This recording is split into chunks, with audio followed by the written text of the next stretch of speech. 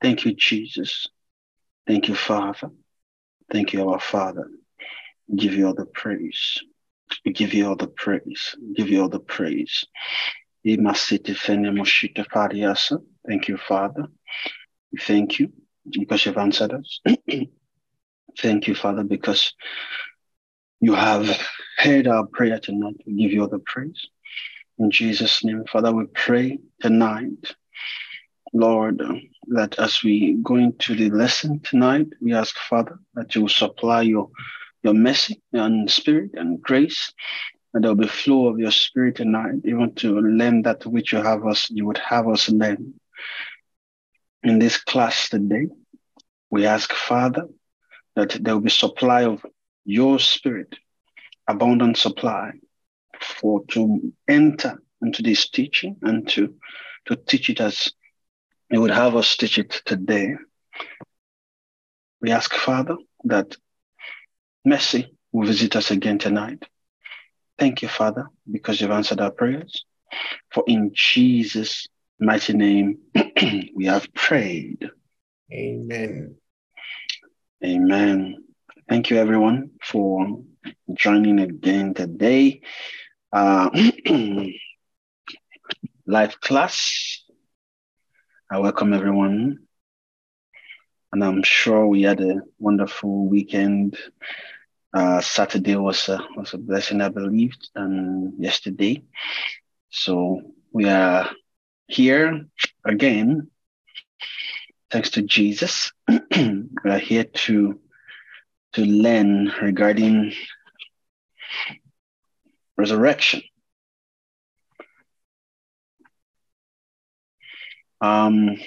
Resurrection of the dead, to be precise. All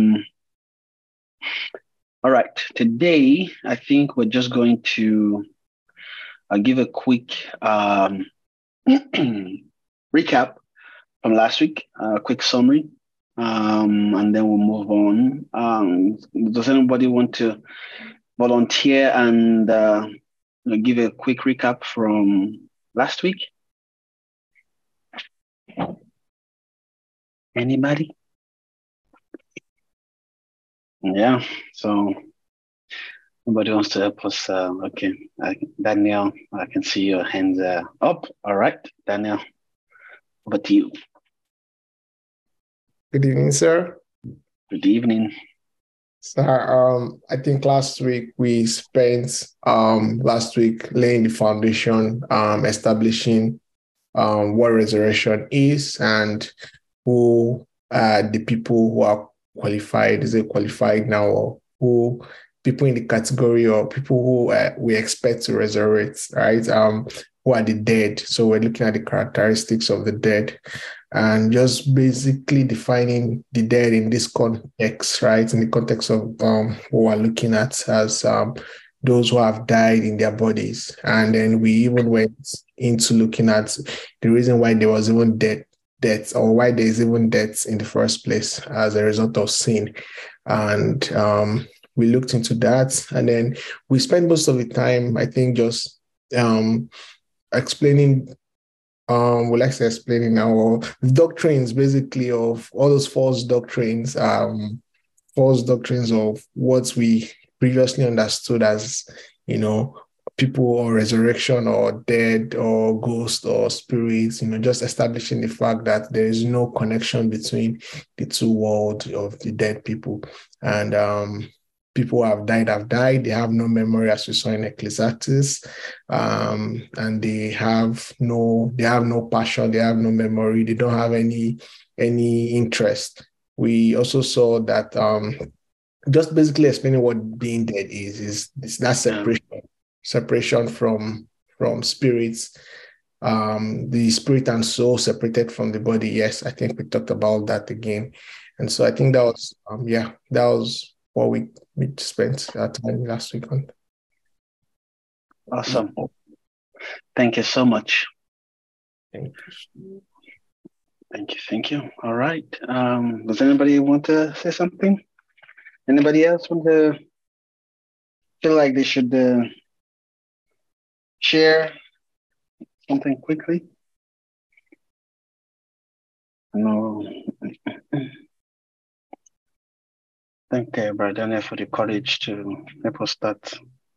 Okay. Hello, sir. Yes.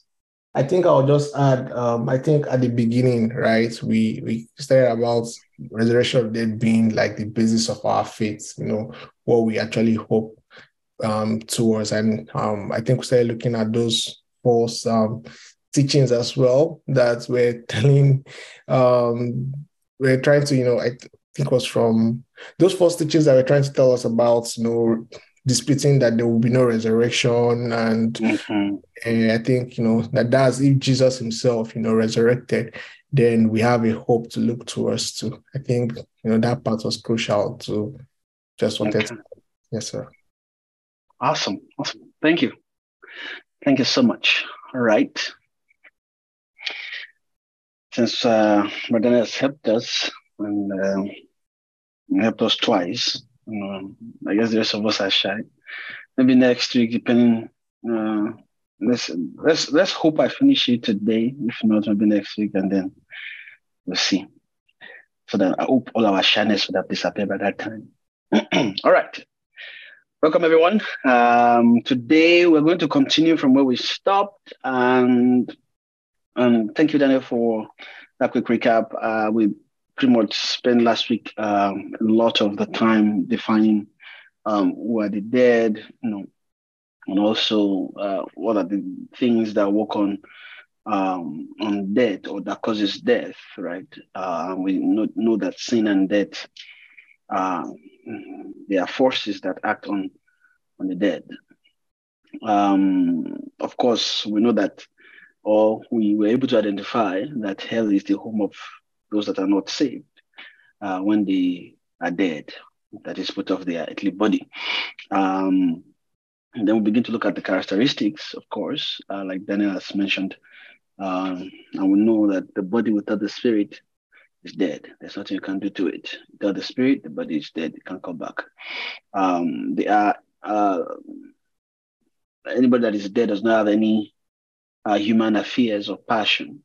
They don't come back to give birth. They don't come back to marry. They don't come back to make money or bless, because they don't have the right to do so.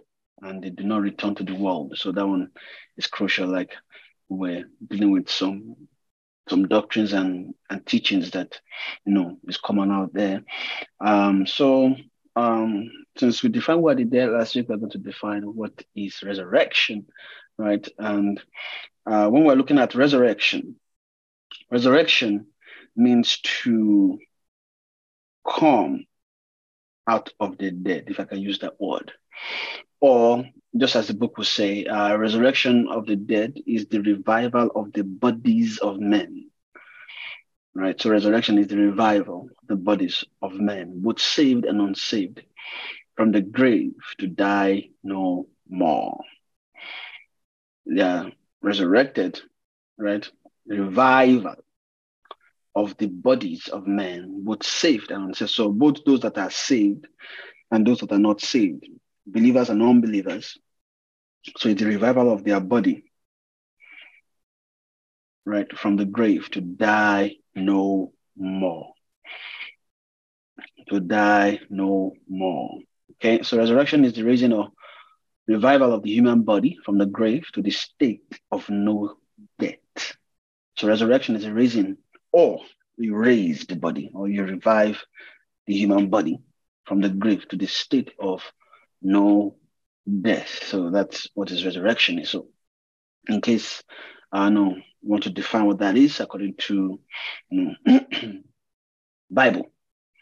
So the resurrection happens to believer's spirit and gradually progresses to the soul and then finally to the body by obedience to the spirit. So this one, just to explain this area.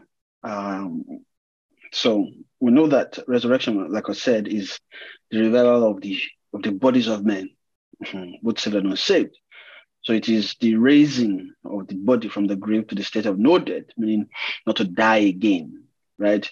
No death, not to die again. So it also happens to believers' spirits. Okay, so this one is talking about the revival or the resurrection. Let me use that word, sorry. The resurrection that happens in believers' spirit.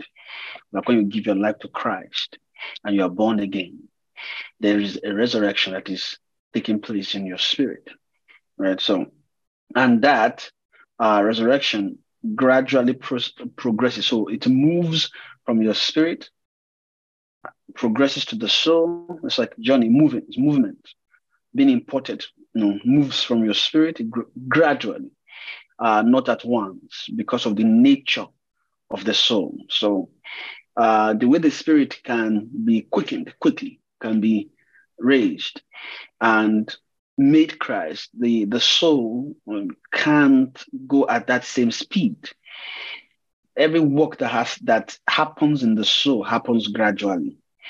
So the soul of man is where work is done to get things moving so that it can even journey to the body. So the nature of the soul, the way the soul of a man is, so we know that man is a tripartite being. I think I mentioned that last week as well.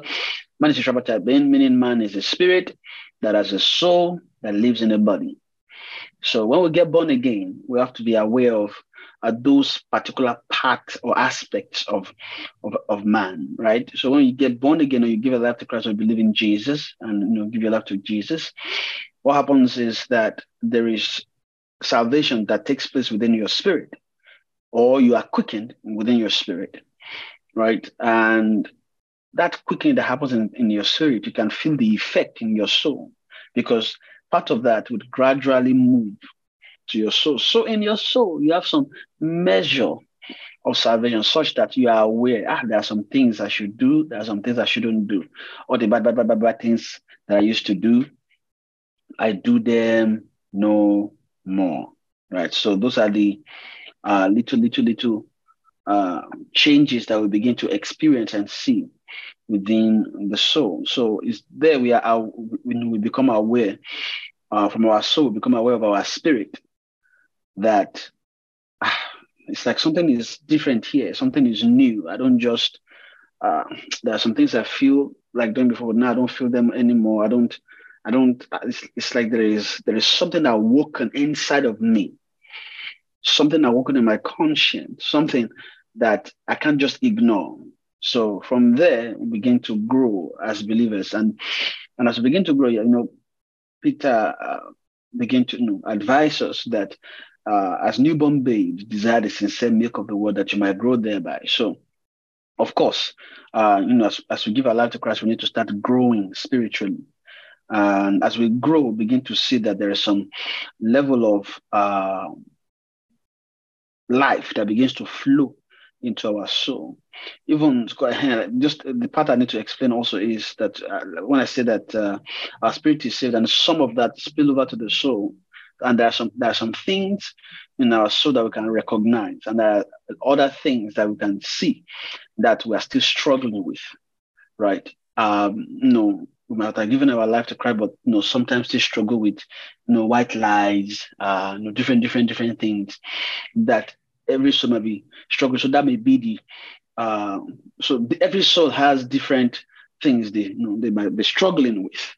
So, and we can understand that, okay, so when somebody is born again, so that's why they gave their life to Christ, but there are still some things not fully, clean yet. There are still some little things that we are still doing that necessarily does not align with God or God's will, or anything that has to do with God is our own selfishness and different things. So you can see that in that kind of a place, there's a conflict, right? Because sometimes you want to do good, sometimes other things just takes over, and of course the body suffers the effect of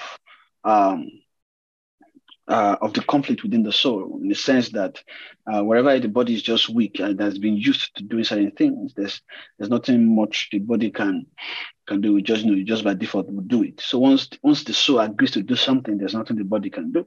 You just go ahead and do it. But we're just seeing how things progresses from the spirit, right, to the body. So when we're looking at that, scenario, we can then see how resurrection, when it starts in the spirit, it has to gradually progress to the soul, right? It has to progress gradually, slowly to the soul, and finally to the body. But there is a key thing you must understand here, which is it is by obedience to the Spirit of God. Meaning that if we are not obeying the Spirit of God, it is not possible for the resurrection that has taken place in the Spirit to progress to the soul and then to the body. And what I mean by that is there is a mechanism the Lord has set in place, and it's because of the nature of the soul, right? The reason why the soul has to take things gradually is because the soul needs to relearn a lot of things that it had learned before. Some things it will say, no, I don't have to do this. So you have to relearn how not to do those things, and then begin to learn how to do righteousness, or how to do the instruction that heaven will begin to give in righteousness, right? So, and how that comes is by the Spirit. So the Spirit will begin to instruct us, lead us, or let me put it that way, it begin to lead us. So the Spirit leads us to attain a resurrection state within our soul, right? It is the Spirit that will lead us into that. And how is by, obedience. We have to obey the Spirit of God. When the Spirit of God begins to tell us, no, that thing, don't do it. This thing, we do it. That one, wait. Be careful. Don't just go ahead and do these things. So as heaven is, or as the Spirit of God is doing that and is instructing us, it has a goal. There's an intention. It is to lead us, to attain resurrection within our soul, or to remove death from our soul, that there will be no death within the soul. Everything in our soul would be life. That's the intent of God. God wants to ensure that we receive salvation fully. So we know that resurrection, right, is the revival of our bodies, of course. And just look at what resurrection is the revival. I mean, to take it is to put revive. When you talk about revival, is to put life where things are dead, right? So if you don't use the word revival, you can use the word raising. Is to raise the human body, right, from the grave to the state of no death. So even though we are talking about resurrection of the body, but resurrection takes place, right? There's a progression of resurrection from the human spirit, a man's spirit, and then it gradually progresses to the soul and then to the body. So there are different, or let me put it this way, depending on how far we're able to journey with God, we can attain resurrection to certain levels, and that is dependent by how much we obey the Spirit of God. So, and how much we obey the Spirit of God will eventually spill, right, into some level of resurrection in our soul and then in our body. And a typical example of that is, when the Lord is correcting us, don't lie anymore. Maybe we just like lying, right? Or just not even lying, maybe white lies, just don't lie, just lie, but the lie is not going to be a lie. You're just going to make it white, right? Call it this instead of what it is, right? For example, so if somebody steals something and then you say, did you steal that? No, I didn't steal it. I permanently borrowed it. It's another way of saying I stole it, I didn't steal it. When I say I permanently borrowed it, it doesn't look like stealing. But it is all still the same. So maybe, we usually do that most of the time, and the Holy Spirit begins to say, don't what you're about to say, even though it sounds nice, permanently borrow, but it's still stealing. Don't do it again, right?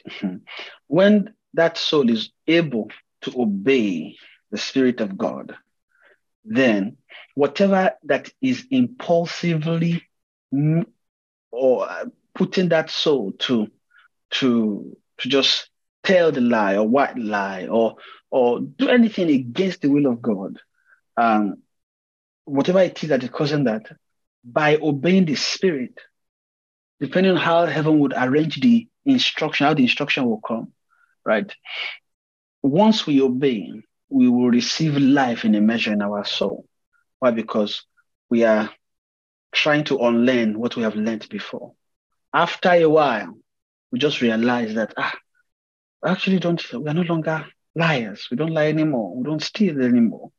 We don't fornicate anymore. We don't commit adultery anymore. We don't covet. We don't our neighbor's property anymore. We are not envious. We are not striving. We just begin to see that over time as we obey the Spirit, resurrection will begin to take place within our soul and then eventually into our body. Amen. So that is just that aspect, that I need to mention how resurrection takes place within the spirit and then moves to the soul and then to the body. Amen. So we're going to look at the scope of resurrection, right? Just the main sets of people we'll be looking at, or just to define who does resurrection apply to, right? Because we know that resurrection doesn't apply to goats, right? Goats can't be resurrected. If a goat is resurrected, something else is happening. A goat cannot be resurrected. A tree cannot be resurrected. When a tree dies and it grows back, I mean, you can say that that tree has been revived again. It revived itself, no, because but the thing is, it didn't die. The tree's roots is still in the ground. So if you cut it and the root is still in the ground, the tree is not fully dead, right? Because the root is still part of the tree. It's still the tree, if I can put it that way. So a tree can't be resurrected. The only person you can refer, so those that resurrection apply to are men. So we're going to look inside men. So who are those? And how does resurrection apply to men generally? So one of the things that we'll see is those that are dead in Christ. So those that are dead in Christ. So for example, we have those that so when we look at men, there are two categories really. First, those that are believers, those that are unbelievers. Right. So believers and unbelievers. And for believers and unbelievers, we have those that are dead and those that are living. Right. Okay. So those that are dead, those that are living, unbelievers, believers. So those are the things we'll be looking at to separate, how resurrection applies to these sets of people, right? Because as believers, we'll be wondering, okay, what happens to unbelievers? What happens to believers? Are they undergoing resurrection? The resurrection only applies to Christians. We'll see it here. So the first one we'll be looking at are those that are dead. So those that are dead in Christ. So these ones are believers, those that have given their life to Christ, but have shed off their earthly tent. So they have put off their earthly tent, that is their bodies. And as their bodies has been laid to the dust or to the grave. So basically their bodies have been put to the grave, laid to the grave, being buried pretty much. And their spirit and soul that has returned back to the Lord, or it has gone to be with the Lord. So these people that are believers, right, and they die, whenever a believer dies, they are not considered dead, but they are asleep. They are asleep. So if we have a believer that passed away and, they are buried, we know that they are not dead. They are asleep in the Lord. That's what the scripture refers to them as. So they are not dead. The scripture calls them those that are asleep. So let's quickly read 1 Thessalonians chapter 4, verse 16. I don't know if we have somebody that's going to help us today to read our Bible. Who will help me today to do the readings? I'm looking for volunteers. If there are no volunteers, I know Daniel was helping me last week, so let me see if I don't just want to, but I don't want to put the burden on you because you helped last week. But anybody wants to help, but if you are willing to, that's fine as well. Okay, sir. Anybody wants to help us with our Bible? If not, okay. Since there's nobody that wants to help, I'll go ahead and I'll open 1 Thessalonians chapter 4. I can read for you, sir. Oh, yeah? Okay. Thank you so much. If you can please help us read 1 Thessalonians chapter 4, verse 16, that would be great. 1 Thessalonians 4, verse 16. For the Lord himself shall descend from heaven with a shout, with the voice of the archangel, and with the trump of God, and the dead in Christ shall rise first. And the dead in Christ shall arise first. So the dead in Christ shall arise. Now, so we've seen that these are the dead in Christ, right? And let's read 1 Corinthians 15, verse 52, where Paul... 1 Corinthians 15, 52. Yes. The moment, in the twinkling of an eye, at the last trump, for the trumpet shall sound, and the dead shall be raised incorruptible, and we shall be changed. And we shall be changed. All right. Thank you. For the dead in Christ. Okay. There's something I'm looking for as well.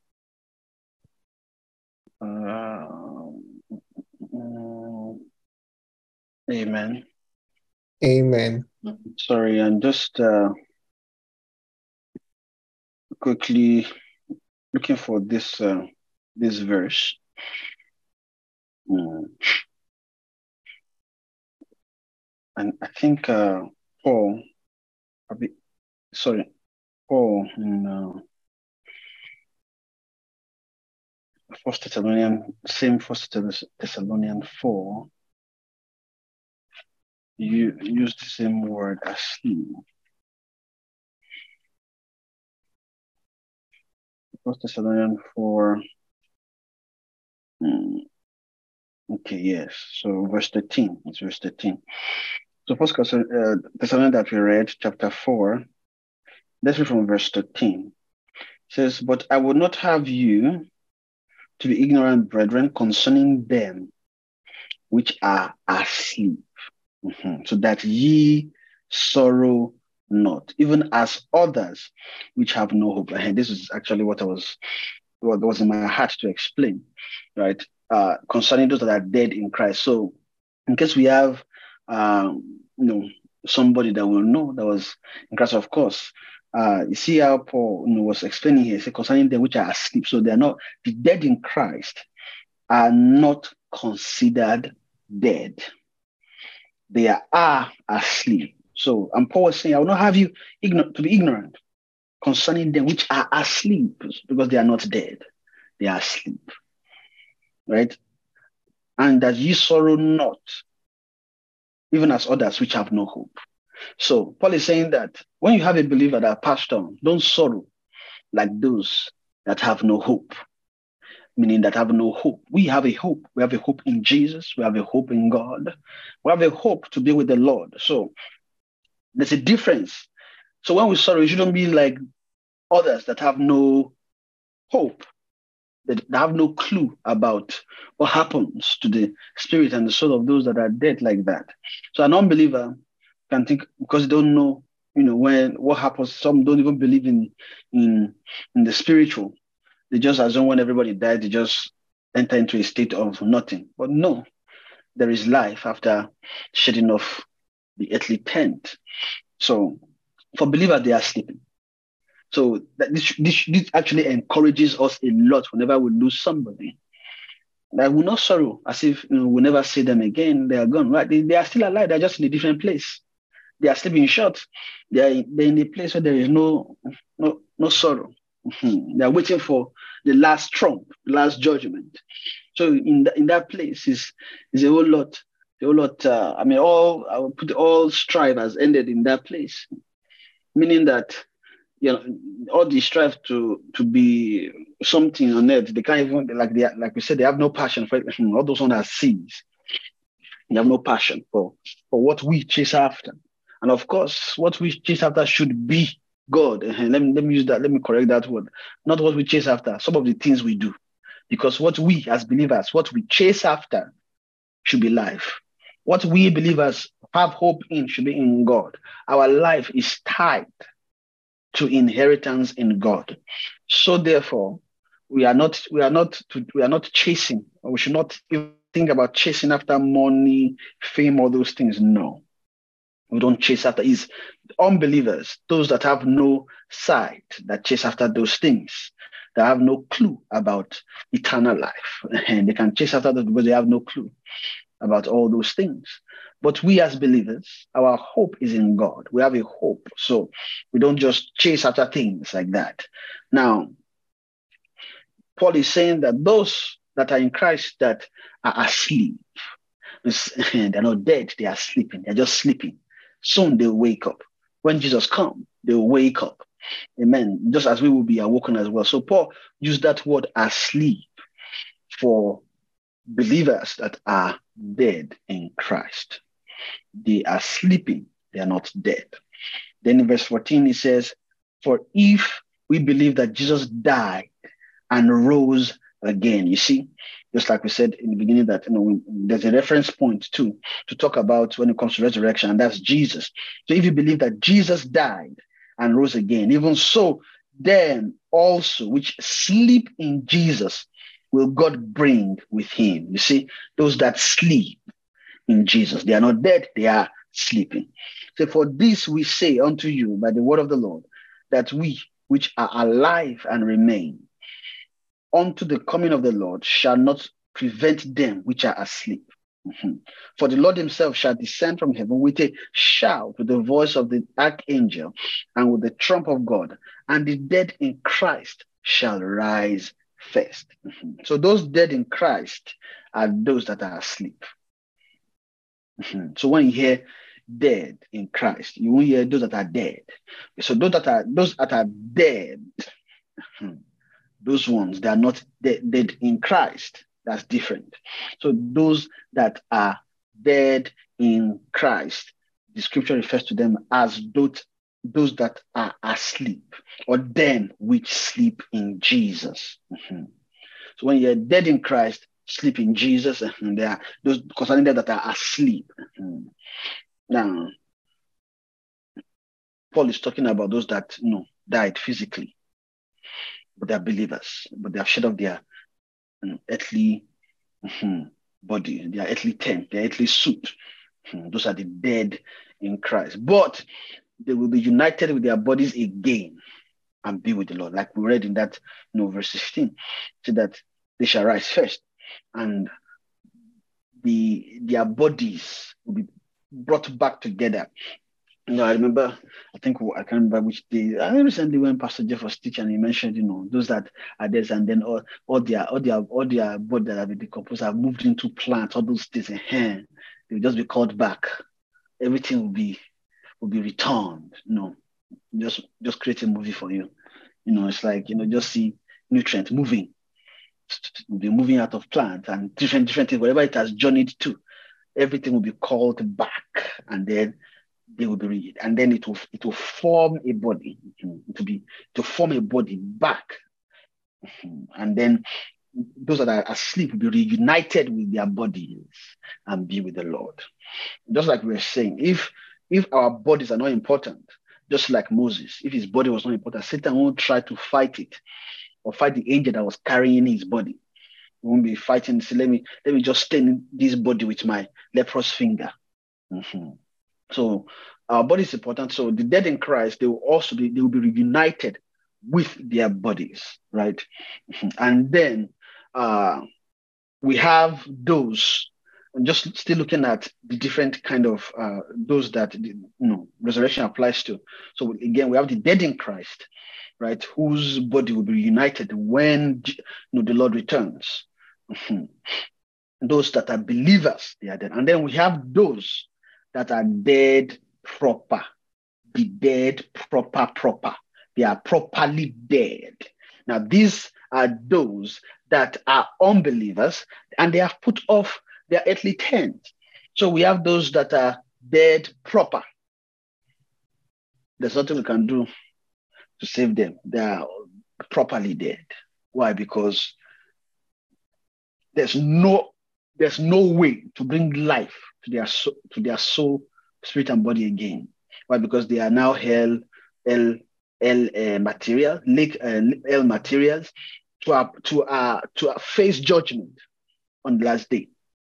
So they are unbelievers that are put off their little. But just to clarify, to give us a scriptural background to this, can we open Daniel 12, verse 2? And let's read from Daniel 12, 1 to 2, actually. I know we've read it a bit, but let's just read from 1 to 2 this time around. Can I read, sir? Yes. Verse 1. And at the time shall Michael stand up, the great prince, which standeth for the children of thy people. And there shall be a time of trouble, such as never was seen since there was a nation, even to that same time.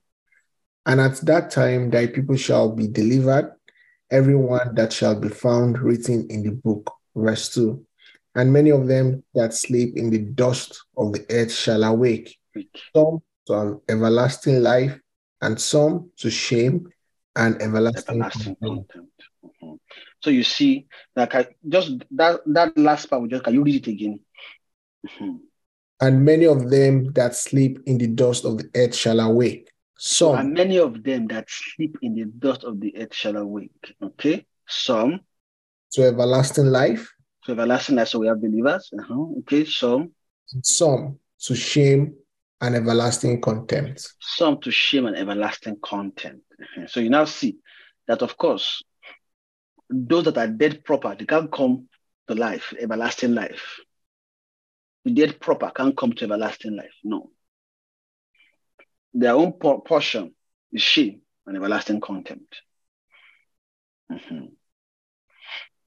Right. So we now see that unbeliever, the dead proper. Now let's read John 5, verse 28 and then 29.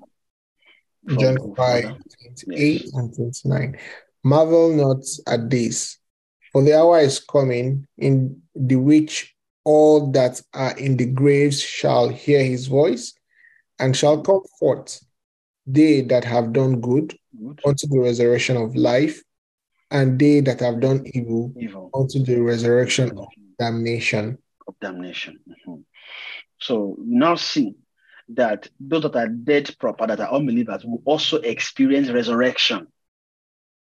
So they will also experience resurrection. So because they too will have to be judged. So some will come right to life, some to damnation. And of course, to damnation means that they're already condemned. Right? They're condemned. There's nothing we can do to save them anymore at that time. When you are still here on earth, that's the chance you have. In short, our earthly sojourn is to ensure that we attain resurrection fully. Our sojourn means we have to be saved fully. Our sojourning on earth, we're supposed to use our time to attain and to receive life as much as we can. So we're not supposed just to be using our life to chase money, career, and all those things. Some of us, our life is just tied to, grow up, marry, born pikin, give birth, get them to good schools, let them have a good job, let them marry to give birth. So, okay, we now have grandchildren. Just that cycle. That's like the clock that every man is obeying. Every man's clock on earth that have no hope in God. We are not even going to come to the aspect of those that are believers yet, because sometimes that clock still affects believers in a way. Generally, let's look at unbelievers now. They have a clock. Their clock does not go beyond grow up, make it in life, marry, give birth, send them to school, let them grow up to make it in life, marry, give birth. That's just a clock that men have been circling around. That's their own mountain. That's the mountain men have been moving around for centuries. And inside that, grow up, make it in life. All kinds of things are flowing there. All kinds of issues of life, desire for name, desire for fame, all those just be circling and circling and circling right around those circles. But that circle cannot lead to life. Can't lead to life. So we need to focus on what is important, which is attaining life, growing in God, coming into resurrection fully in our spirit, soul, and bodies. We must come into, just as we read earlier, that resurrection starts in the spirit, gradually progresses to the soul and then to the body. If as Christians, all we do is we live obedience to the spirit, and then we begin to follow other things, right? Sometimes you can obey God, to obey the spirit when it has to do with money and other things. But when it comes to coming into life, those are the hardest part. So we are not meant to just chase all those things. What we are meant to spend our time doing is chasing God. Coming into the resurrection that is in God, the resurrection power in God. We need to partake of it fully. Amen. So just before I branched there, so we have those that are dead proper, and which they will also experience resurrection. Amen. Amen. So they will experience resurrection, and then the last set. So we see here those that are men that have died, right? Believers and unbelievers. So we see that all go to resurrection, right? And we know that those that are dead in Christ, they are not dead in Christ. They are asleep. Or let me say, they are dead in Christ, but they are considered asleep. And there are those that are dead proper. Those ones, they are not dead in Christ. They are dead proper, because they are not in Christ.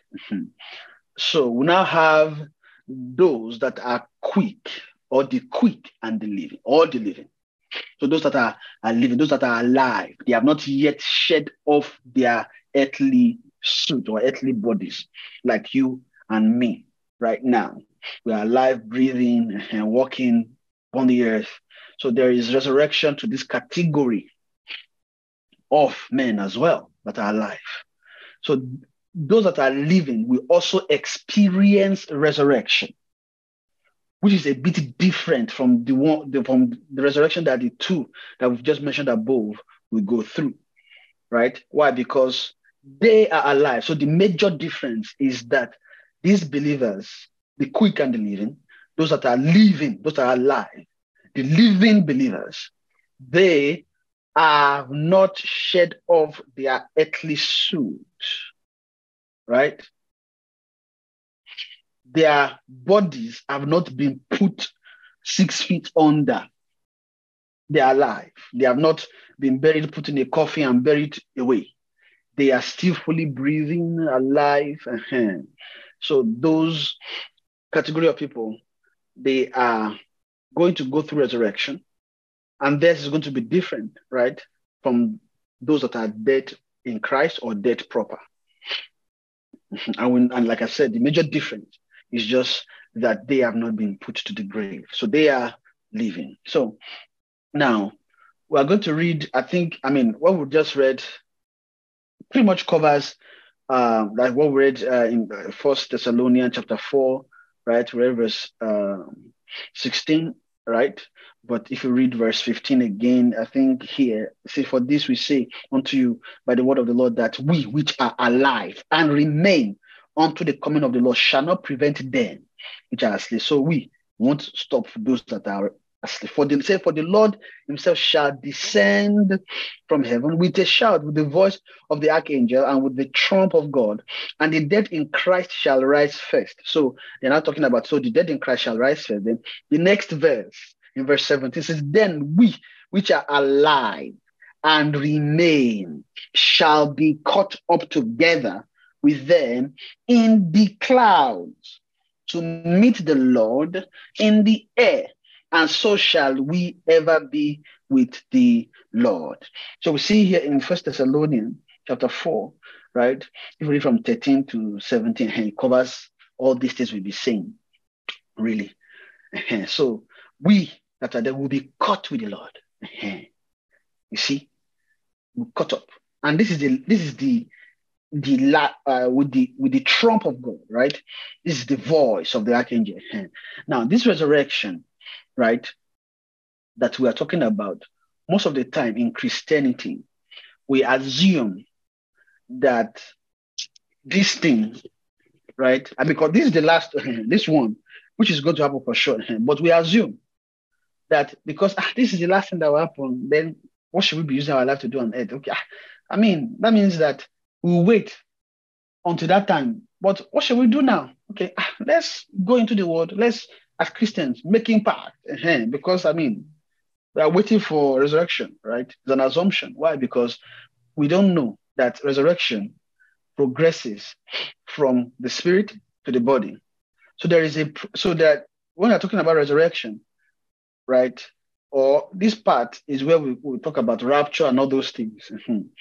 But we don't know that before rapture, there is some things, it's almost like a silent walk that should be going on within every believer before that time. Even those that are dead in Christ, they too must have been going through this resurrection inside their spiritual and body before the shed of the earthly tent. Right? So it's not just something to live for the end and just forget about it. It's there is resurrection state that we must all attain. Is a state. There's a resurrection state, like you said, there's a resurrection person, and there's a resurrection experience. So every believer must experience this thing. It must be experienced, right?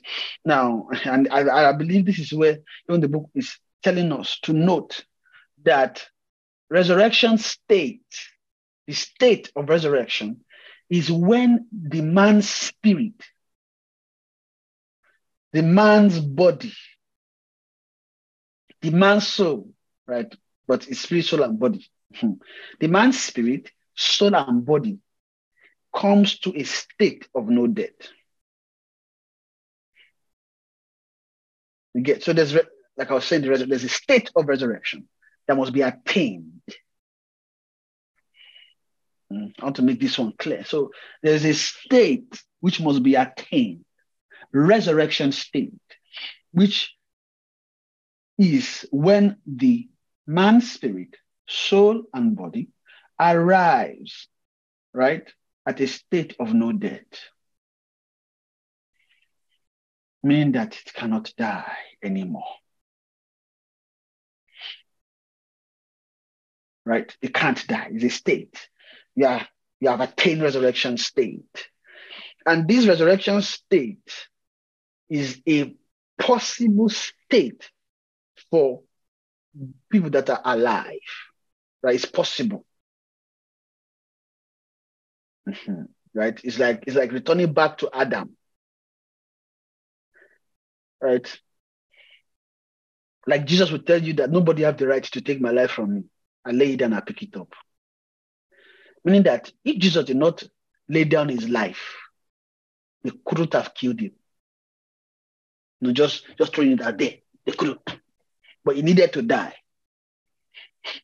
Right, for our sin, so that we can deal with sin. That needed to be swallowed up in victory. Amen. So the state of resurrection,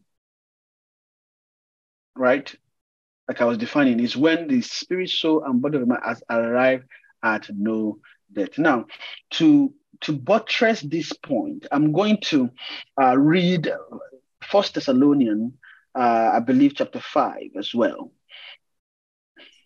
And I like how Paul put it, right? When he was talking about certain things, that need to be presented blameless. Amen. And so we are going to quickly read First Thessalonians chapter 5, and then we are going to read from verse. Sorry, what did you say? 23. Yes. Okay, let's read from 23. That should be fine. Praise God. And the very God of peace sanctify you wholly. And I pray, God, your whole spirit and soul and body be preserved blameless unto the coming of our Lord Jesus Christ. Jesus Christ. You see, I pray that your spirit, soul, and body be preserved blameless. So why is Paul talking about spirit, soul, and body? Why is he not just saying spirit?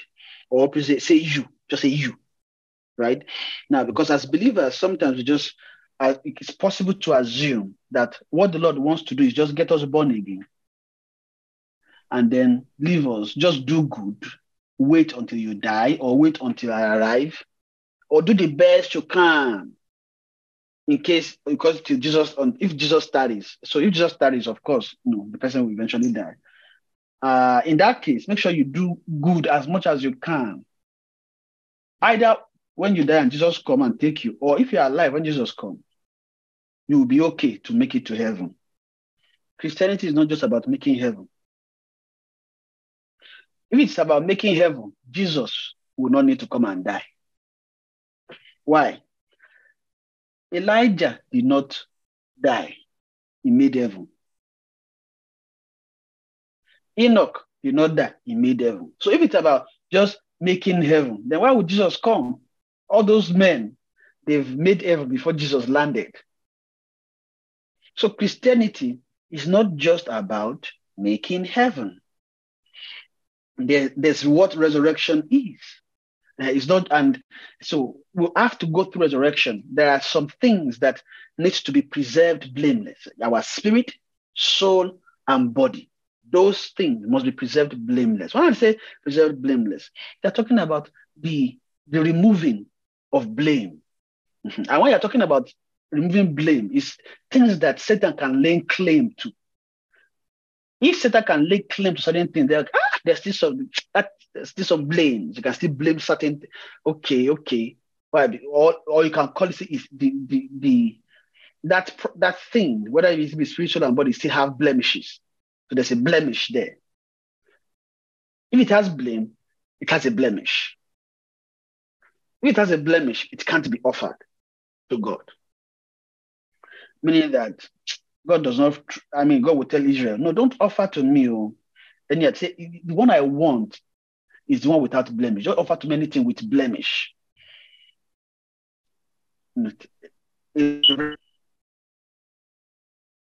Or a lamb without blemish. You'll be hearing all that. Even the turtle dove, all those things that God take, right? Or a goat. You see, they all must be without blemish. So if God is going to take a sacrifice of animal that is without blame, if it is man that he will now take to himself or his habitation, why would he now take one that with a lot of blames?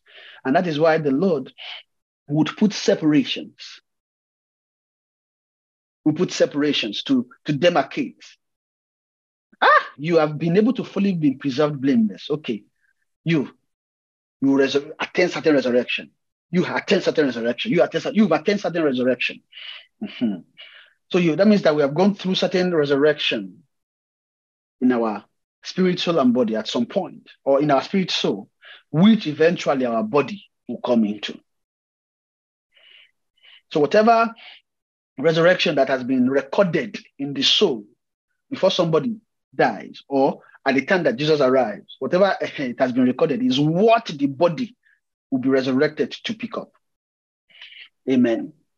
So I'm just using that to explain that God is not just wanting to save you get born again and then forget about you and then just try and make heaven. There's a lot that the Lord wants to do. He wants to save us fully. So resurrection state, like I was saying, is the arrival of man's spirit, soul, and body at the state of no death. And we know that how to get here, right, is that you must be obeying the Spirit of God. It's by obedience to the Spirit. You must be led by the Spirit. You must be led into resurrection. The reason why the Holy Spirit is leading you is not only just so He can lead you to remember or things you forgot, or to lead you so that rain does not beat you when you don't know rain is going to fall. Like He will tell you, bring your umbrella today. Even though Holy Spirit will do that, His work is much more, right? Some of us, the moment only, okay, let me just, I don't want to discourage us. Why? Because the Holy Spirit, when we maybe when we pick umbrella, we're able to do that. Holy Ghost told me to bring an umbrella today. I did not even know that it was going to rain. Some of us were excited about the action. That just the action about picking the umbrella. We didn't want to make it to look again. The Lord told me, pick the umbrella. I didn't even know the umbrella won't come. I didn't know the rain was about to fall. I just felt to myself, I didn't pick the umbrella. I picked it. And then we go and then we started, and I know, wow, this. I mean, you can be excited, right? But don't be excited in the action, but be excited more in what the Lord is doing inside of you by leading you. When the Lord leads you, pick that umbrella. I don't know. There is a way they are weaving your spirit.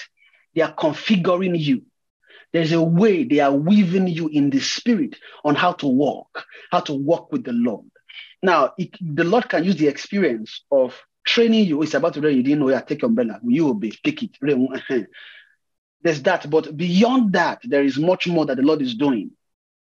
There is a training in your spirit. They are weaving you. They are molding you, shaping you to be able to hear the voice and respond in difficult situations. In short, to be able to live by faith, to trust God. You don't know, just do. Okay, Ever said, do this.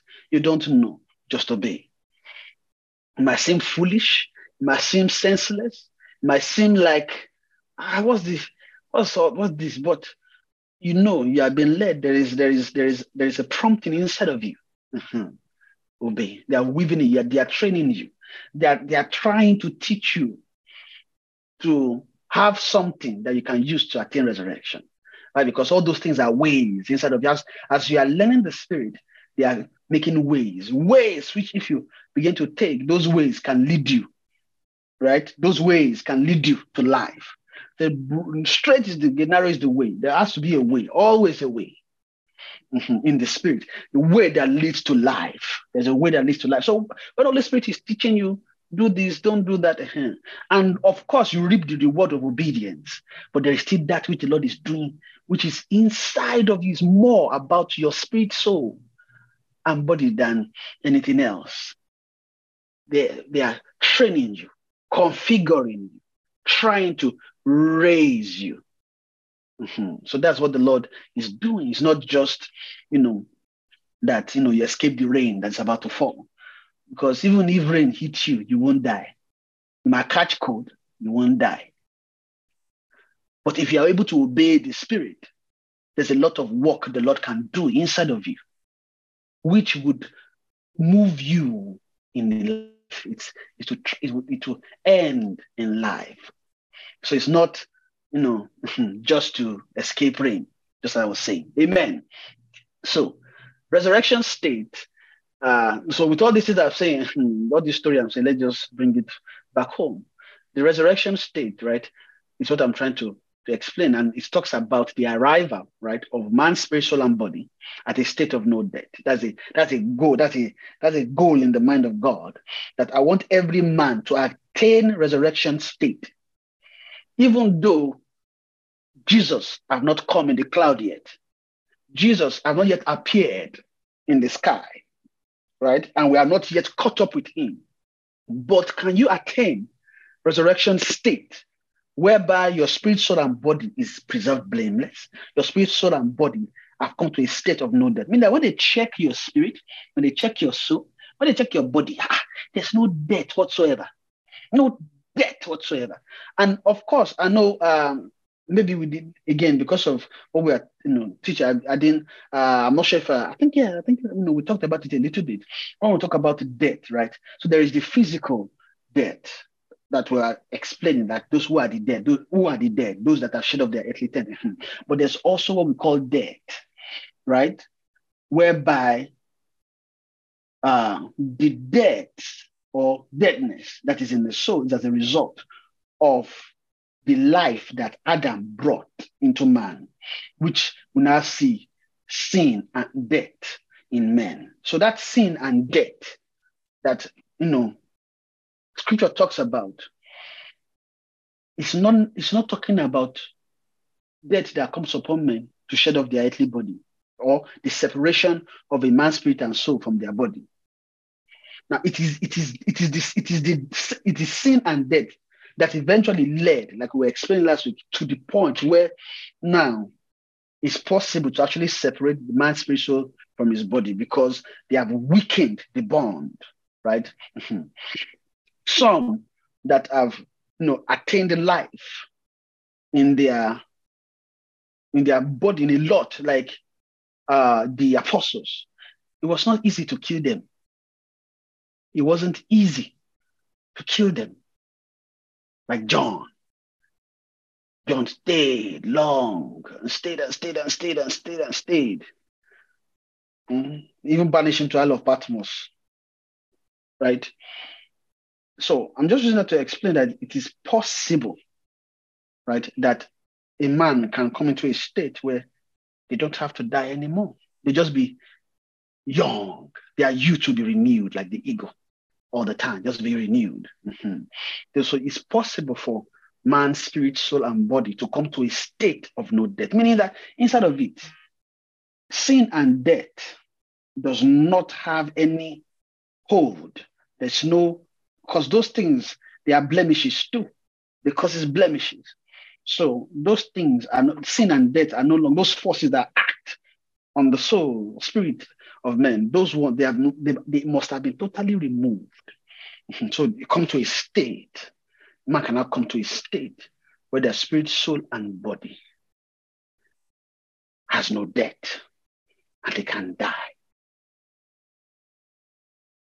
Amen. So believers can progress in resurrection experience. So those are the things we should now see. So there is the resurrection state, right?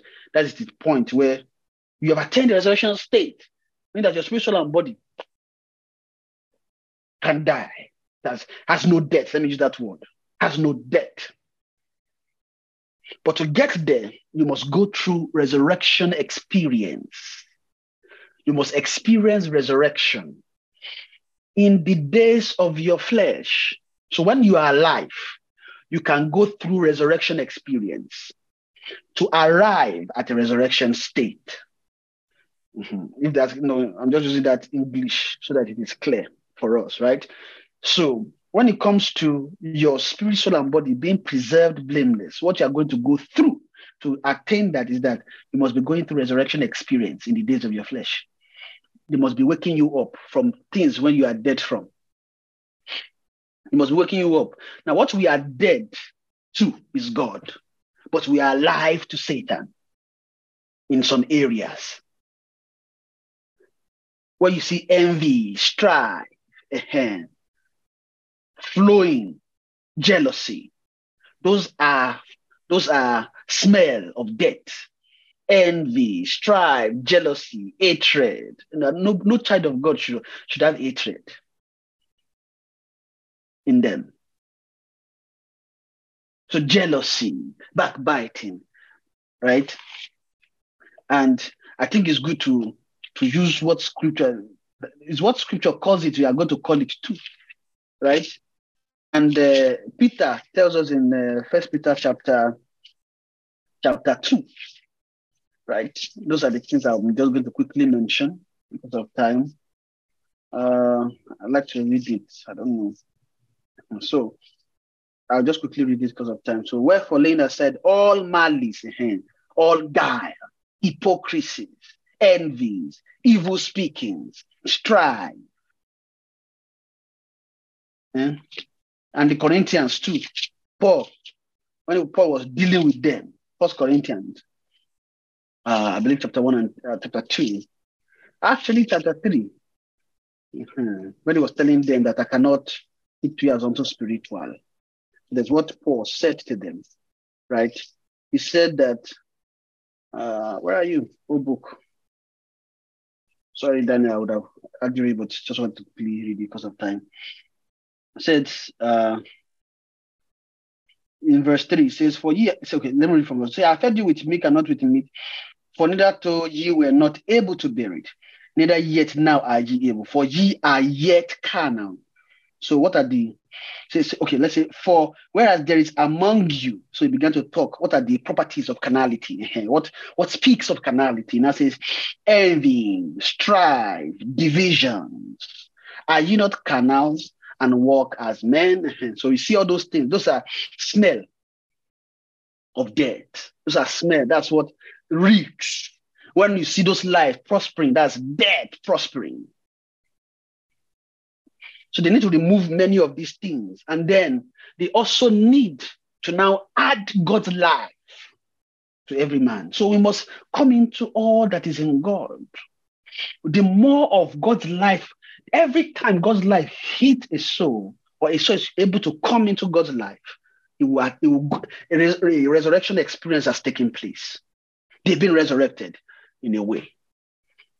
So resurrection experience is something we'll go through over and over and over and over and over and over and over and over until our spirit, soul, and body comes into a resurrection state. In a state where every part of your spirit, soul, and body is preserved blameless. There's no blame there. When they look at you, you're just full of love. You're not hating your brother anymore. You don't have any evil thought towards your brother or sister. When you are looking at men, you are seeing all the beauty of God. You can see what the angels saw when in Isaiah 6, when it says, holy, holy is the Lord God Almighty. The earth is full of your glory. Not the time they are talking about the earth being full of his glory. It's not as if everything is perfect. There's the book. There's a book. I think most of us know this book, The Vision, or the code. That is the what's the name?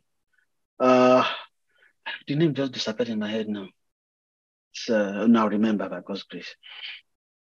Asking for the author. Is it the author of the book? Yes, the author. That's Rick Joyner. Rick Joyner. Why am I? The Joyner came to my head. I don't know why that disappeared. Rick Joyner. There's a part, the final quest. There's a part in that book where he said he experienced, and then when he came back from the experience, everything was looking beautiful. It does not matter. Everything was just glowing. The grass, the doorknob, everything. There was too much love inside of him.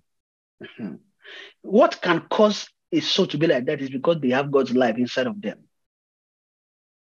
When you look at your brother, the first thing is not to look at, when you see them, sometimes when we see our friends, brothers and sisters, the first thing that stare us in the face is their fault. Then we begin to relate from there, and then say, we are walking in love, right? Let's just walk in love. Why? Because it's the fault we are seeing. Let's walk in love. But when you love your brother, when you see them, the first thing you see is not their fault. The first thing you just see is just their spirit. You just fall in love with them. Oh, wow, I just miss you. My sister, my brother, how are you doing?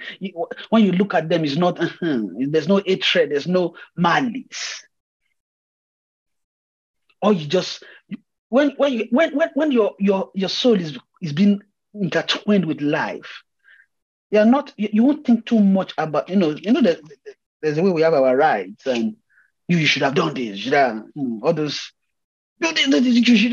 those things coming from death sometimes, most of the time. The reaction is coming from a death. sometimes everything we want to say is the right one, just right. Anything anybody else has to say does not matter. Right? We can even live in a perpetual state, right? Of this my brother or sister does not know anything.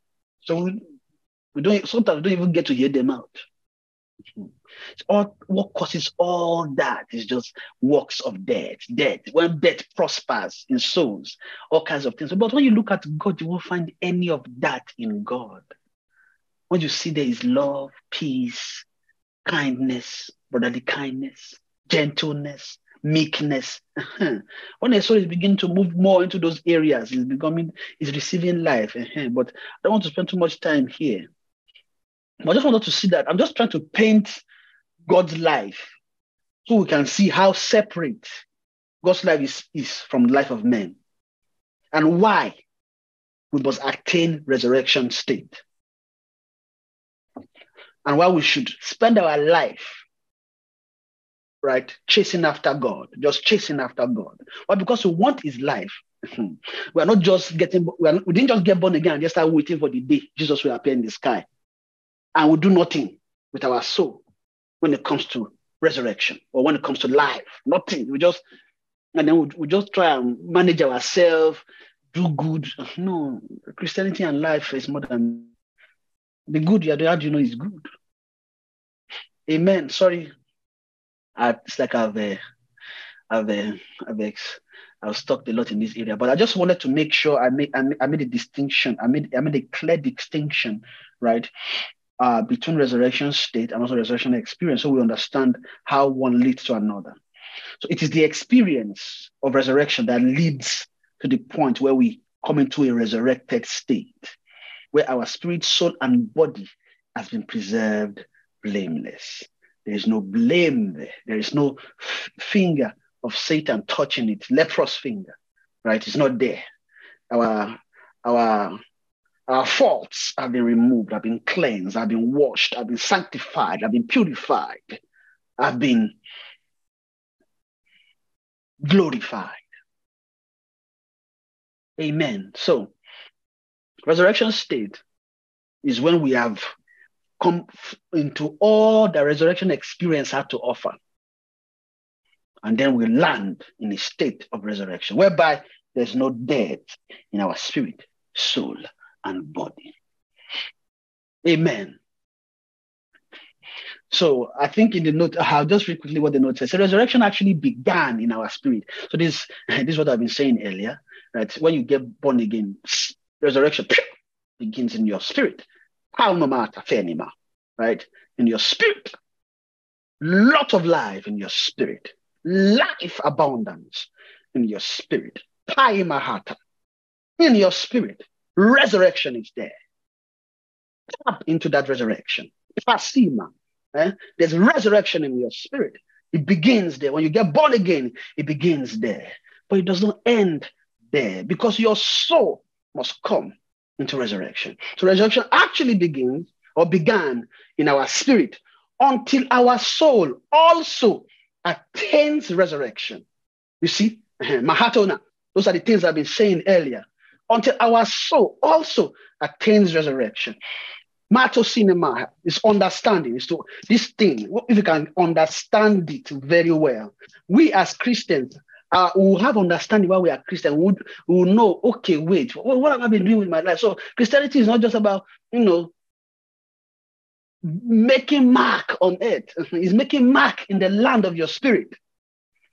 You don't make mark in the land of earth, earthly landmarks. You don't make marks there, no. Where you should be making mark is in the land of your soul. Your soul is a land where they build edifice, buildings. Anomosima, that's where they build. They can envision the building in the spirit. Okay, it's like the architect can be in your spirit. Okay, the architect of the building. Okay, this is what we want to build. This is the kind of man we are looking for when we look at you. Amen. Maybe when they look at Daniel, and they've seen a big mansion there.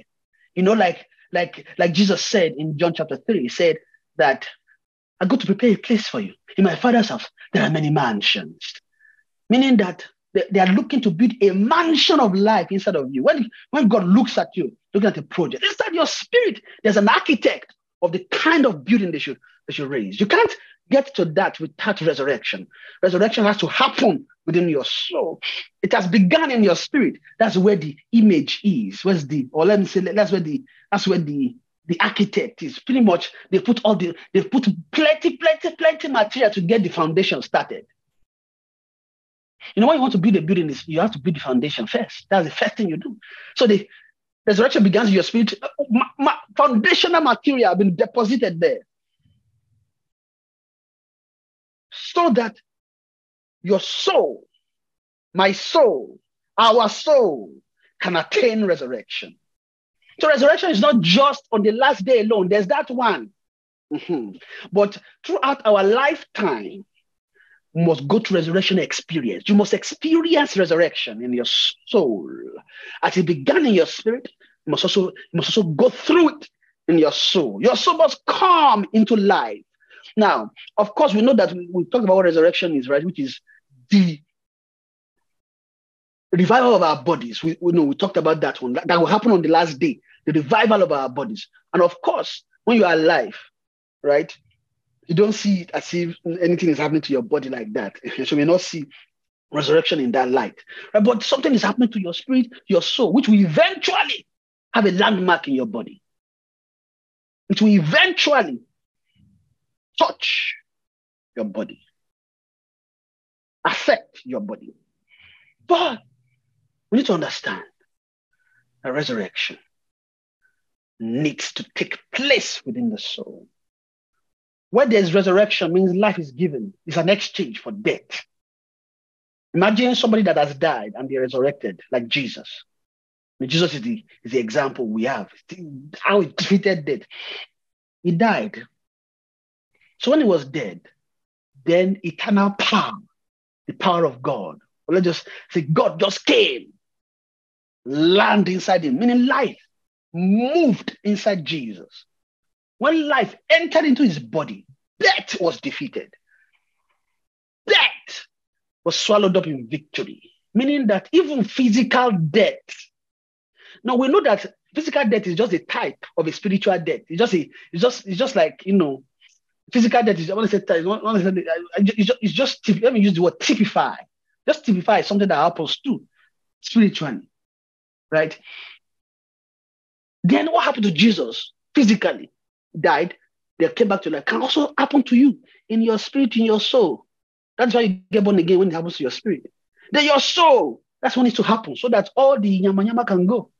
All the little things we are still struggling with. Resurrection. And this is why you should love God. You must love God, though. Panemosima. This is why. Why? Because God has given so much to ensure that you come to life. If you can just imagine, I'm trying to explain God's life to you. And I'm explaining it with, you won't have malice on it, but it's much more beautiful than that. So we've talked about not having malice. Okay, think about this thing. Imagine Jesus, when he woke up from the dead, as he arose, he appeared to 500 at a time. He didn't appear to them in a vision. He literally just appeared to them. He just appeared. What kind of a person is that? Now, that's just an example, but there's much more than that. If we want to see more, if God can just open your eye and just see into the spirit realm, just see maybe just one angel, just one. Not the highest of them, the lower, the least of them, the one that walk on earth, that walk with you and me. Let's just say those ones. I'm not saying they're useless. We have different kinds of angels. Different kinds. There are ones that are with you, they look like you and me like this. They don't have any wing, nothing, just like that. They can just sometimes, just clap, like one that can stand on that matter tree. There are angels that are just like you and me. They just say because they have that they have arrangement in the spirit.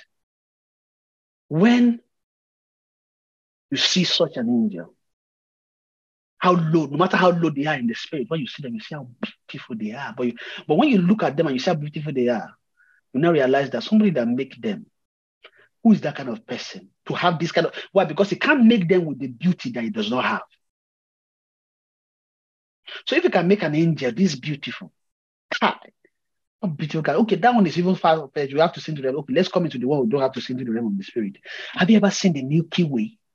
Have you ever seen the Milky Galaxy? It's like art. You know all those art that people will just splash, they just splash brush on the wall, and then people will be bidding $10 billion, $5 billion. All those things, they're not as beautiful as the Milky Way galaxy. When you look at it and you see the way God even beautified it, they don't have to put gases there to beautify it. That's what makes it look like milk. That's why they actually called it Milky Way. So those milk, that what makes it, because it looks milky, and what makes it look milky is all those gases that are there. And imagine the master of the universe. He created it. Look at that fine work of art. So beautiful. If you've not seen anything, if you just look at that alone, you're like, wow, that's too awesome. Now, imagine a being that can conceive such a concept. How beautiful would that mind be? How beautiful would it look like? Eh? Then, if that one is not enough, okay, let's zoom to the earth. Have you ever looked at the ocean? Just look at how it goes far. And then just looking upon the horizon. Okay, you've never seen that before. Okay, it's okay. It's all right. Me too. I've not been on the ocean before. I've just been by the beach, so I can just see that one. Because you know that beach view is different from when you're actually on the ocean. They are seeing things. Okay, that's too far. But let's just look at just the way the earth is. You see how scripture was telling you about Jesus? Who set the boundary that the ocean, you must not pass this one. Land, stay this way. Ocean, stay the sky. Stay this way. Okay. Earth, stay in between this place and that place, between the sun, stay here. Okay, that one, don't go too far. Who put all the boundaries? He said, this bird, you can fly this high, but not this. Okay, you eagle, you can fly higher. Okay, this one, no, don't. You mosquito, don't even fly more than some feet. You see how he set boundaries? What kind of mind can create such a view, not just a view, such a creation? Just just seeing how land and water just separate itself should marvel souls and should speak and tell you something about the nature of the creator who created all things. And when you look at the earth, the whole earth is full of his glory. That tells you that the earth is actually beautiful. If you go to space, National Space Center, and then you look down, you just see how beautiful earth is. I'm talking about the ball. I'm not talking about earthly life. Just the ball. When you look at the earth ball, you see how beautiful. That's to tell you how beautiful God is. And all those things fountain from him. They all found from him. He conceived them in his thought, in his mind, and created all those things. If God can create something that beautiful, then how beautiful is God himself? God must be so beautiful. Then if God is so beautiful and everything he created fountain is from his life, then God's life must be so beautiful. So not having hatred, malice, envy. God is such a beautiful life. You may not be able to even see it now, but just the concept of it should give hope and gladness to your soul. And God has given you this thing that you would have life in your soul. You will have life in you. Amen. Sorry. I've talked a bit about this resurrection, but I know my heart in the matter here. I'm just talking about resurrection, Mahitofe, right? Just resurrection that within the spirit and our soul is resurrection there. Resurrection there, resurrection there, resurrection there. There's a resurrection in your spirit, soul, and body. Your body. Even as your soul goes through resurrection, so also can your body. Amatafi, Helima. Even every aspect of your body can go through resurrection. Healing is a part of resurrection in the body. When I say healing, I'm just saying, when I say resurrection is giving life for that which is dead. If any aspect of the body is dead or is going through some certain kind of death, like sickness, life can be put inside it. Healing can take place. It's a form of resurrection. I'm not saying that it's the resurrection I'm talking about. I'm just saying it. Just think about that concept, resurrection. Life for death. It can bring it back. Hematelia, son. Anybody that is sick in their body, the Spirit of God that brings life and resurrection will move into that body in the name of Jesus for healing. In the name of Jesus. Healing. Healing in Jesus' name. Healing in Jesus' name. Healing. Yes. Yes. Yes. You can be healed in your body. You can be healed in your body. In your body. If God can raise Jesus from the dead, you can also be raised in your body.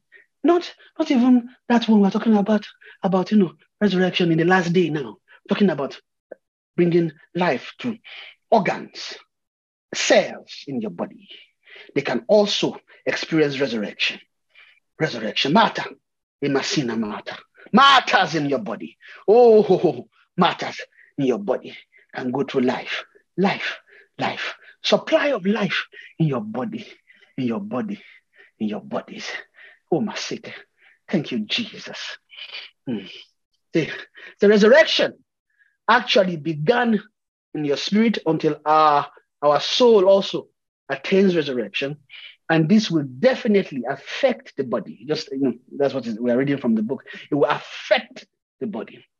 Right? So this can happen by obedience to the Spirit while we wait for the coming of the Lord. So we are just retying this back to what we were saying earlier, right? When we defined resurrection, and we see that it progresses. So this is more, just expanding more, that it progresses, means your soul and then your body. And this is what you do while you are waiting for the coming of the Lord. And you keep going through it until you fully at the resurrection state. And then if at that time, right, however, as at that time, you have fully come into resurrection state, there's no more death in your body. We know that when the Lord comes, your bodies will be moved into glory. That is befitting for your body.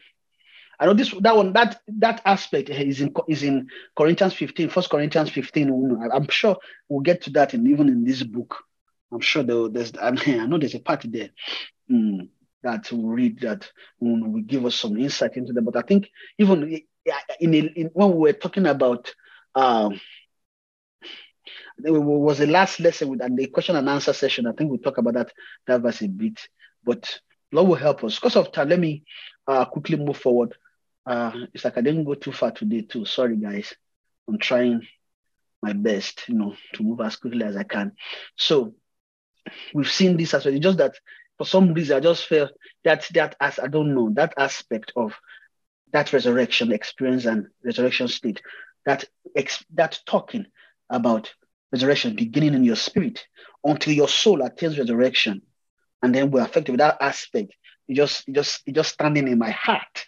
Just standing in my heart to talk about it. And that's why it was just too strong to just talk about it. Why? Because when we understand this, our soul as attaining resurrection, that thing unlocks a whole lot of things and understanding spiritually about the Christian life. Oh, why am I a Christian? Why? What am I doing with my life on earth? What should I be doing? I'm now a Christian. I pray, all this. Okay, I'm even struggling to pray and read, but why am I doing all that? It's not all religion. It's real. Bible is real.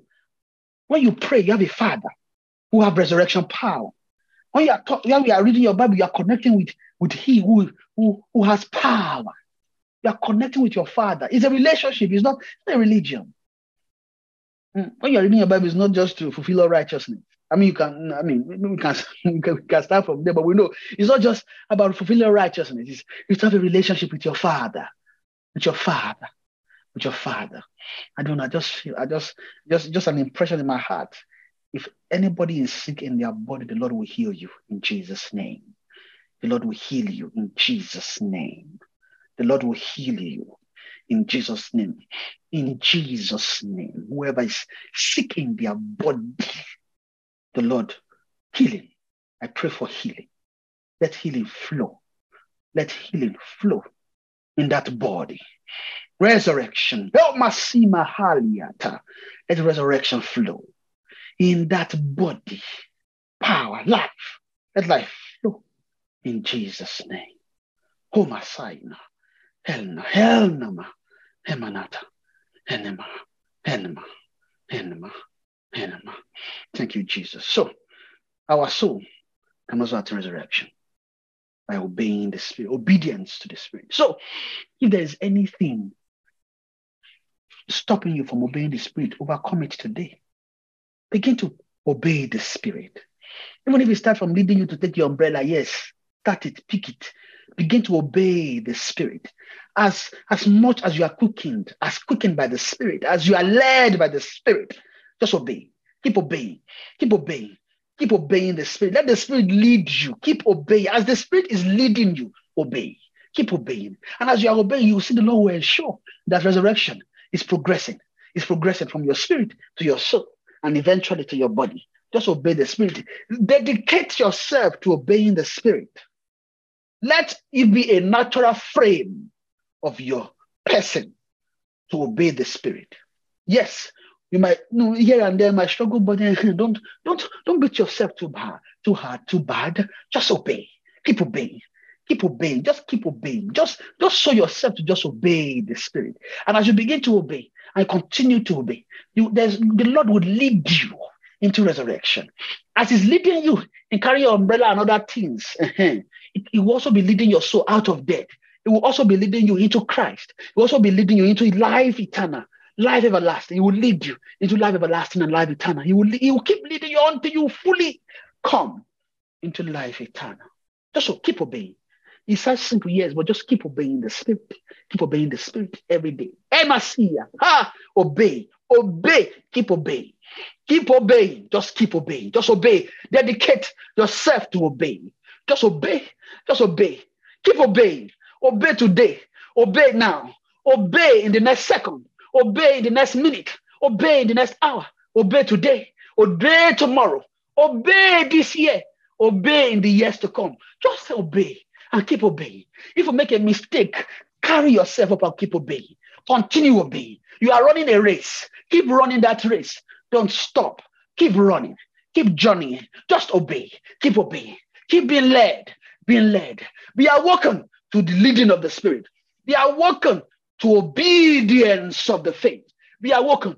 Be awoken. Be awoken. Just keep obeying. Obey Spirit. And as you obey, you just life. You are just being resurrected. You're going to be resurrected. Whatever has been lost, you see, life will just be returned. In filling of the Spirit, fullness of the Holy Ghost. As you are obeying, you will see your life quota will be increasing. Your spirit quota will be increasing. Your spirit quota will keep increasing and keep increasing. Keep being filled. Just obey the Spirit. Keep obeying. Keep obeying. Keep obeying. Amen. They say, while we wait for the Lord, just obey. Keep obeying. Now let's move to, time has gone. Hope of resurrection. Hope of resurrection is not a theory, like I've said. Resurrection is not a theory. It's a reality. It's a reality that God has designed to be. So resurrection is not a theory. It's not just a concept that is not proven. It has been proven true. Why? Jesus is the first proof of resurrection. So it's not a theory. It's not, it is true. It's a reality. Which resurrection has been happening in the life of Jesus before Jesus actually resurrected on the third day after the death of the cross. Resurrection, he has been going through experiences of resurrection. That's what made it possible for God to raise him from the dead. Like we see in Psalm 16. You will not leave my soul in hell. Neither will you leave my soul to suffer corruption.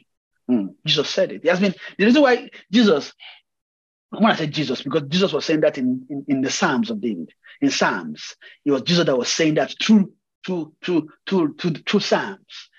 He said, you will not leave my soul to suffer corruption. You will not leave it in hell. That's Jesus talking. It just Jesus' voice that the psalmist picked. He just said it. You will not suffer my soul to see corruption. It was Jesus talking, right? So Jesus attained resurrection. It's a reality. It's not a theory. It's not a gimmick. It's not a deception. Jesus was real. You see many people today, unbelievers, some will be saying, wait, are you sure Jesus, did he die on rose? Are you sure it was not, they'll be telling you all kinds of scientific, argument around it. But I mean, it has been proven with infallible proofs. We have infallible proofs, meaning that whenever you want to question it as much as you can. You will always arrive at an answer that Jesus did die and he did resurrected. And he resurrected. He did. He was raised by the Father on the third day. It's an infallible proof, many infallible proof that we see. We say infallible means you can't fault it. It's too true. You can't fault that Jesus died. If you fault it, how do you see many people that are born again today? Is it a fallacy that will get them born again? No. And you see those that, for example, some Muslims that were looking for proof that Jesus is the God. Say, are you really God? Jesus will appear to them with holes in his hands. Show them. See these holes in my hand. Just direct experience that I've heard of. Even some of us as children of God, maybe the Lord allowed you to see a vision. Sometimes you can just see the vision of the leg of Jesus. You see holes there. You see the hand of Jesus. You see holes there. To tell you that they actually drove nails into his hand and his leg. They drove nails into his hand. It's like Jesus telling you, I'm real.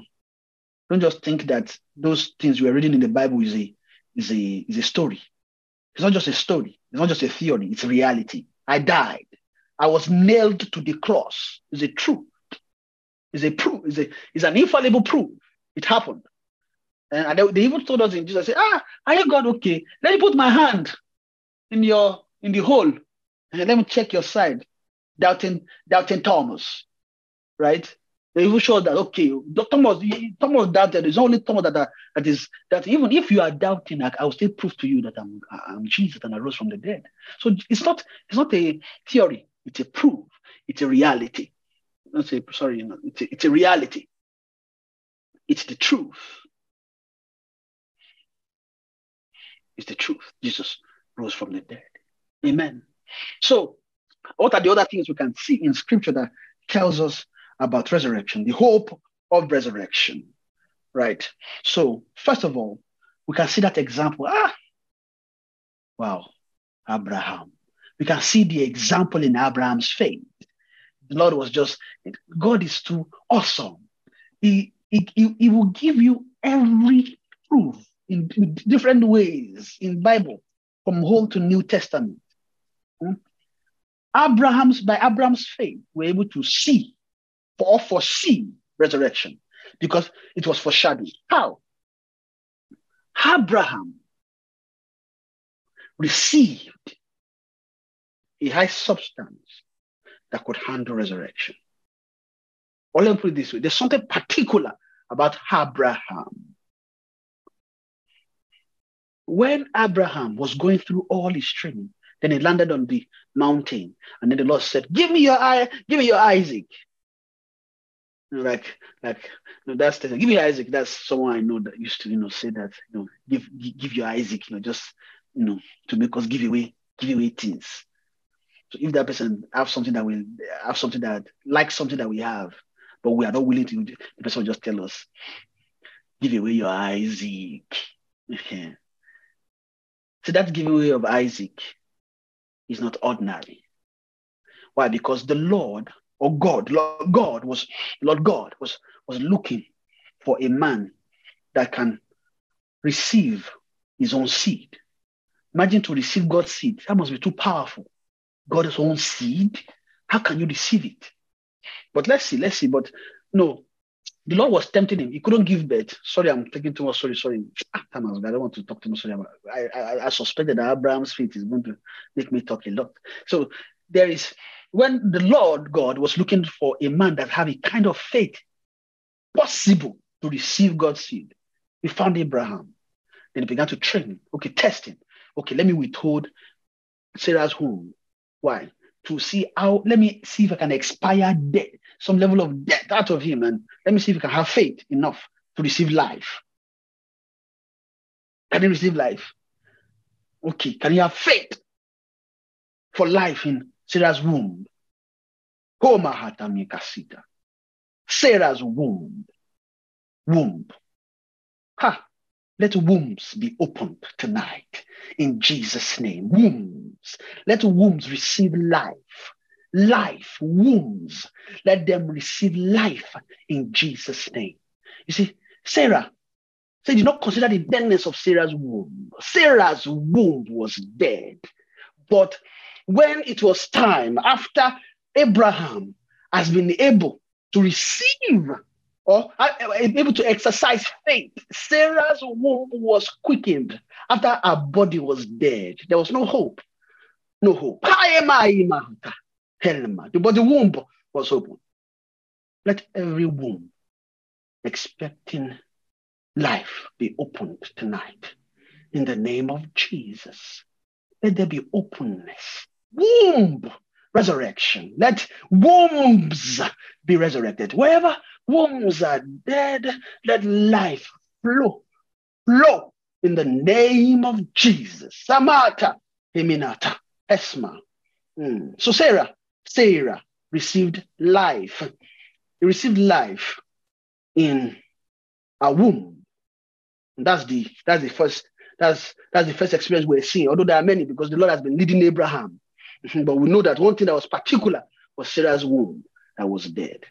But Abraham had faith, and Sarah conceived and gave birth to Isaac. And then the Lord came again. Abraham, give me your Isaac. And then Abraham did not withhold from God. He said, okay, no problem. I will give you Isaac. Then Abraham laid Isaac upon the altar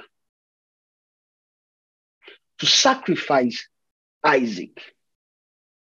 And that typifies the death of Christ, because Jesus is the only Son of God, right? And Isaac was the only son of Abraham. So we argue, but you have Ishmael. What happened? Well, that is not according to promise. In God's sight, Ishmael is not a son to Abraham because he's not of the promise. So even though you can say he fathered another child called Ishmael, but that in God's sight, that son does not count. So to God, Isaac was one that Abraham had. In the sight of God, that's the only son Abraham had. Part of Simba. And because that's the only son that he had, and then for God so loved the world that he gave his only begotten son, the only begotten son of God. When I say begotten, sorry, I'm not going to talk too much because of time. We only have 5 minutes left, but I'll try as much as possible to just finish this aspect, and then we'll go to the other ones next week. The Lord would give me speed. I feel like I'm taking it slowly. And the way things are going, I might spend some time, but I'll try as much as possible to just add a little bit of speed. It's like I'm doing one page a day, but the Lord would strengthen me and quicken us. It's like actually it's about a page and a half I did today. So, and we have about 3 more pages. So I'll have to add some speed, but the Lord will help us. Amen. But the Lord typified Jesus in Abraham. Like I said earlier, the Lord was looking for somebody that have a kind of faith possible to receive God's own seed, that is Jesus. So when he said, give me your son, let me see who can be like me. Why? Because I'm going to give my only begotten son, Jesus, who can also give their only begotten son. So it's possible that on earth that time, that nobody can give their only son except Abraham. Imagine why he could collect God's seed.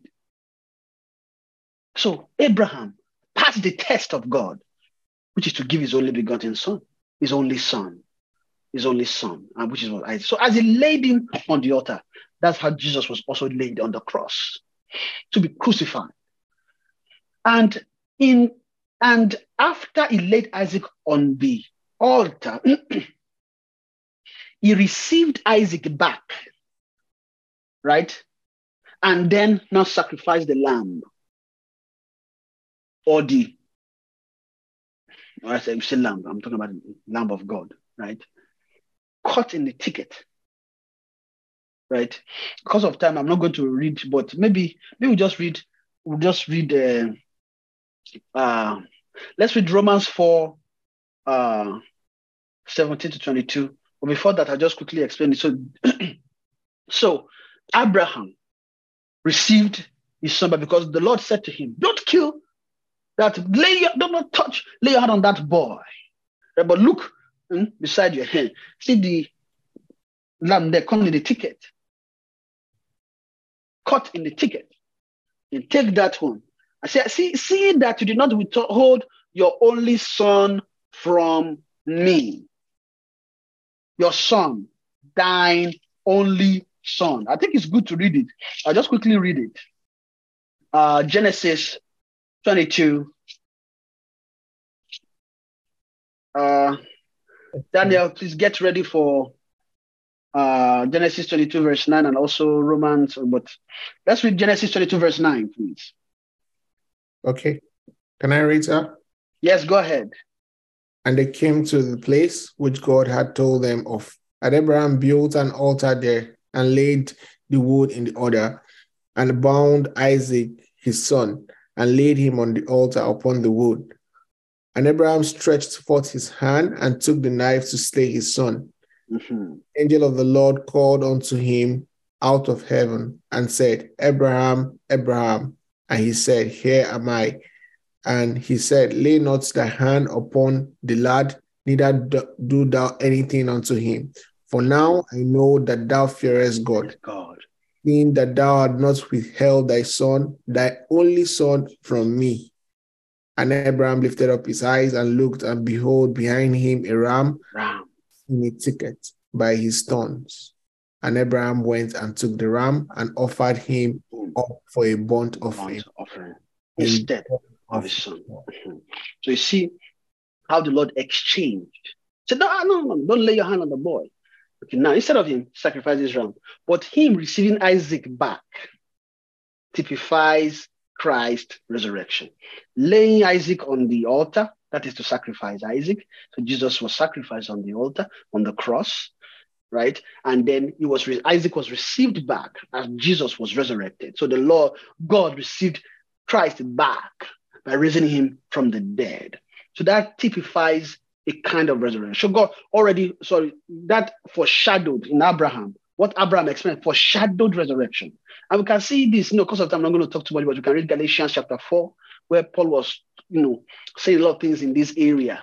Read, if you have time, just read Galatians chapter 4, read it through, and you see, just get some insight into what. And then Romans 2, although we're going to read Romans chapter 4.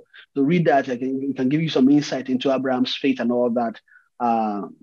In Galatians, will give you more insight about the seed, that how the Lord exchanged Isaac, and he was talking about typifying how Isaac relates to Christ, Abraham and Isaac, and how that relates to God's plan. But you can see that what happened in Abraham is also what we can see in John 3:16. For God so loved the world that he gave his only begotten son, that whosoever believeth in him should not perish but have everlasting life. You see, but let's quickly read Romans 4:17 to 22.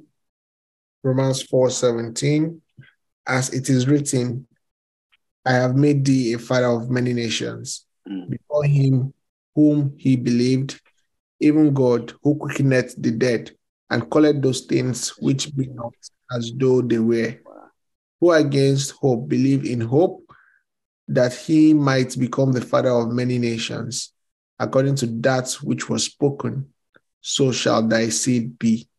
Verse 19, "And being not weak in faith, he considered not his own body now dead, when he was about 100 years old, neither yet the deadness of Sarah's womb." That's womb. Verse 20. Verse 20, yes. "He staggered not the promise of God through unbelief, but was strong in faith, giving glory to God, and fully persuaded that what he had promised, he was able also to perform."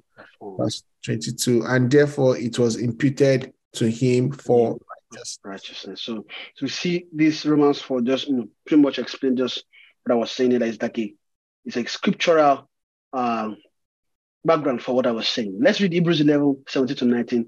Time has gone. I'm just rounding up quickly. Verse 17. By faith, Hebrews 11. By faith, Abraham, when he was tried, offered up Isaac. He had received the promises, offered up his only begotten son, of whom it was said that in Isaac shall thy seed be called, accounting that God was able to raise him up even from the dead, from whence also he received him in a figure. In a figure. You now see that all those what they're using, received in a figure. And you see the same language in John 3, says, for God so loved that he gave his only begotten son. They use that one too for in this, in Hebrews. It's for Abraham as well. Right? Begotten. Can you read that part again quickly before I end? Verse 17. By faith, Abraham, when he was tried, offered up Isaac, and he had received the promises, offered up his only begotten. See, he offered up his only begotten son. His only begotten son. Even though he had Ishmael, but according to God, Isaac, it is only begotten son. So in scripture, his only begotten son was Isaac. And God's only begotten son was Jesus, according to John 3:16. So now see the only begottens were exchanged. And then we can see the example of their life. You can see how Isaac was offered the only begotten. And God, John 3:16, for God so loved that he gave his only begotten, he gave. Right? Whosoever believe in him. So when he gave Jesus, Jesus had to die. He gave Jesus. Jesus died. When Jesus was dying, he was also giving Jesus. Why? Because on the cross, Jesus cried, Father, why have you forsaken me? But because his face cannot behold sin. Oh my God, I'm sorry, my son. I have to look away for now. Just for a moment. Is our present affliction is for but a moment. Your affliction is for but a moment. A matefa. Somebody is saying to somebody, your affliction is for but a moment. It's a moment. It's for but a moment. It will soon pass. It will pass. Amen. So the Lord was saying to Jesus, it's a moment. Wait, it's for but a moment. Just lay down your life. Lay it down. You have to lay it down. Then he picked her up again. The Lord raised him and will receive back to life. So resurrection happened in Jesus. We saw it in Jesus, and we can see it in Abraham as well, foreshadowing the death and resurrection of Jesus. So this is where I'm going to stop today. I'll continue next week, looking at other aspects, giving us hope of resurrection.